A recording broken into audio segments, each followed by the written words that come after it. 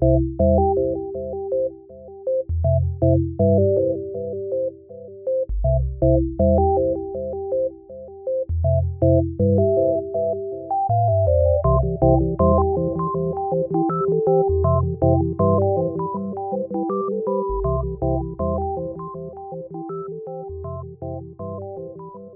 to Manawaker Studios Flash Fiction Podcast. I'm CB Droege. This week, David by Katrina Basnett. He hops over the back fence, and he's gone. I watch him run down the sidewalk, turn a corner, and disappear into the wilds of the city. He's only 16. He shouldn't be out there all by himself. I want to be angry, but all I feel is an aching nothing.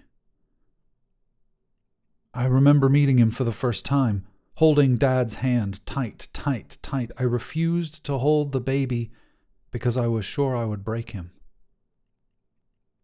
I don't know what I was trying to accomplish coming here. I just got a call from a friend of his who said they'd seen him with other people in this community playing field. My little brother has only been gone 2 weeks. People are still actively looking for him, and here I've found him, only to lose him again. I stand in the field for a long time, feeling nothing, thinking nothing. Time seems to stand still, but eventually, maybe a few seconds later, maybe a few minutes, I peel my feet off the grass and steer myself back the way I came. He was loud for a long time. Too loud. I didn't like him when we were small. Then I got used to him. Then I liked him. Then I loved him.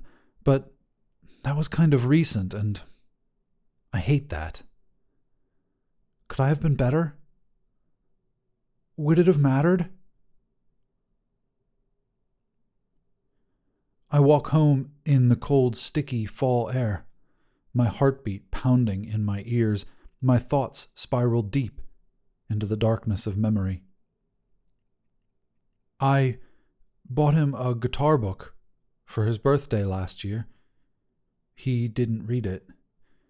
He didn't even take his guitar with him. I thought he loved his guitar. Should I have wondered about the book when he didn't even take off the shrink wrap? Was that a sign? Were there signs? I don't notice the bus until the doors open. The bus driver ignores me. There aren't any seats, so I stand at the back. The lady in the seat beside me is talking quietly on the phone. I try to listen to distract myself. I can't focus on her voice, and my phone is dead, and anyways, my thoughts are so loud they drown out the world. David, in a bathtub, painting a bubble mustache on his face. David on his first day of school, screaming bloody murder because his dress shirt is itchy. David singing morbid heavy metal in his bedroom late at night. David hanging straight A report cards on the fridge. I don't know where I am. I got on the wrong bus, I think, and now I'm in a part of the city I've never been. Checking the map above the door, I try to find a stop name I recognize. I come up empty. The bus stops and I get off onto foreign soil, lost in my own goddamn hometown. I'm mad at myself. I should have been paying attention. I should have known better. I should have seen it coming somehow. I remember Dad's birthday 4 months ago. I walked in the door and they were having another fight, something David had done that Mom didn't like. Hard to say where they'd started. Now, Mom was mad about David's Metallica t-shirt. "It's your father's birthday," she said. "Show him some respect. You threw out all my clothes." I made eye contact with Dad across the kitchen. His face was blank. "Nothing you buy is appropriate." I turned and walked back out of the house. Should I have stayed? Would it have made a difference? I was scared, I think. Not for him, but for myself. There's a convenience store across the street, so I go there. not for any reason other than not wanting to just stand on the street feeling bad. The teenager at the counter is unimpressed by my dead phone and non-existent sense of direction, but she Googles the bus route for me anyway. I look around for something to buy because it seems like I should buy something. Maybe a map. I go over to the rotating display. Next to it there's a freezer box with ice creams, a colorful label advertising the box's contents. They're selling SpongeBob ice cream, those stupid-looking bars that are supposed to look like a cartoon character but melt into terrifying monstrosities. David loved those. He'd hold them upside down and let them melt onto the grass so they'd distort in the worst possible ways. I buy one. It's not really ice cream weather, but it doesn't matter. There's a park down the street, so I walk there and sit on a bench. The ice cream is kind of gross. I don't remember it tasting this bad, or maybe I'm just not in the right mood for ice cream. The sky is gray and seemingly endless. Clouds reaching up and up to the heights I can't even understand.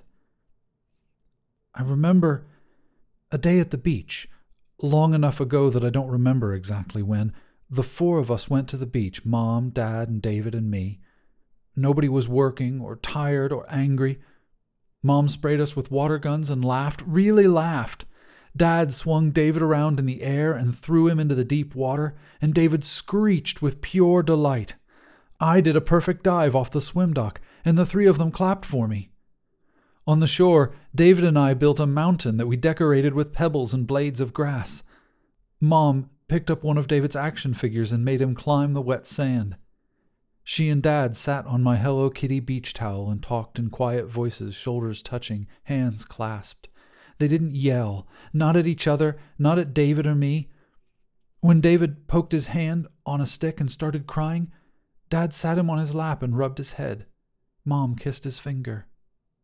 We stayed until it started to get cold and David got hungry. Then an ice cream truck pulled into the parking lot. I got a chocolate one and David got a SpongeBob ice cream bar. He held it upside down and laughed at the ants eating the drippings and SpongeBob's stupid face and the cold ice cream that dropped onto his feet. I thought he was ridiculous, but I couldn't help but smile because he was just having so much fun. I try to remember another day like that. Sitting on this cold park bench in October eating a gross ice cream bar as it threatens to rain, I can't think of one. There has to have been more than one purely happy day. Eventually, I throw out the ice cream bar. I get back on the right bus, the one that will take me home to my apartment and my cat and my Doctor Who blanket. My apartment is quiet. Nobody yells. Nobody says anything about my shirt or my grades or my life choices. If I drop something, nothing explodes. My footsteps can make as much noise as I want. At home, I make a hot chocolate and snuggle under my blanket. I keep clicking my phone, waiting for it to charge enough to use. As soon as the screen pops up, it shows 10 missed calls from my mother. I call her back. My brain goes on autopilot as I tell her I'm sorry that he just ran away, that there was nothing I could do. I'll keep an eye out for him, I say. I'll try again if I see him. I hope he comes home. I don't know if he will.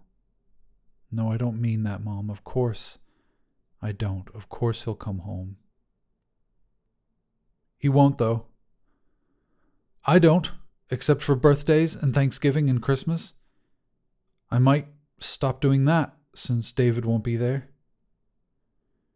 David probably doesn't know it, but he was the only reason I kept coming home.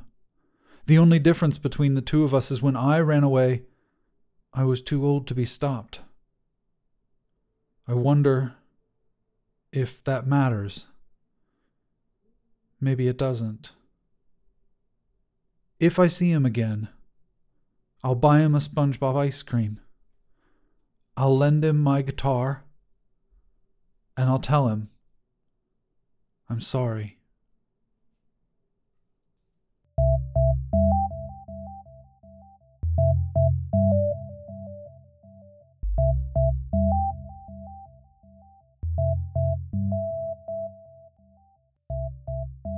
This has been David, written by Katrina Basnett. Manawaker Studios Flash Fiction Podcast is supported by patrons on Patreon. Visit patreon.com/Manawaker to find out more. The Flash Fiction Podcast theme song is by Kevin MacLeod. Manawaker Studios Director of DICE is Ben Baston. The podcast is produced, edited, and narrated by me, CB Droege. You can follow me on Twitter at CBDROEGE. Thanks for listening.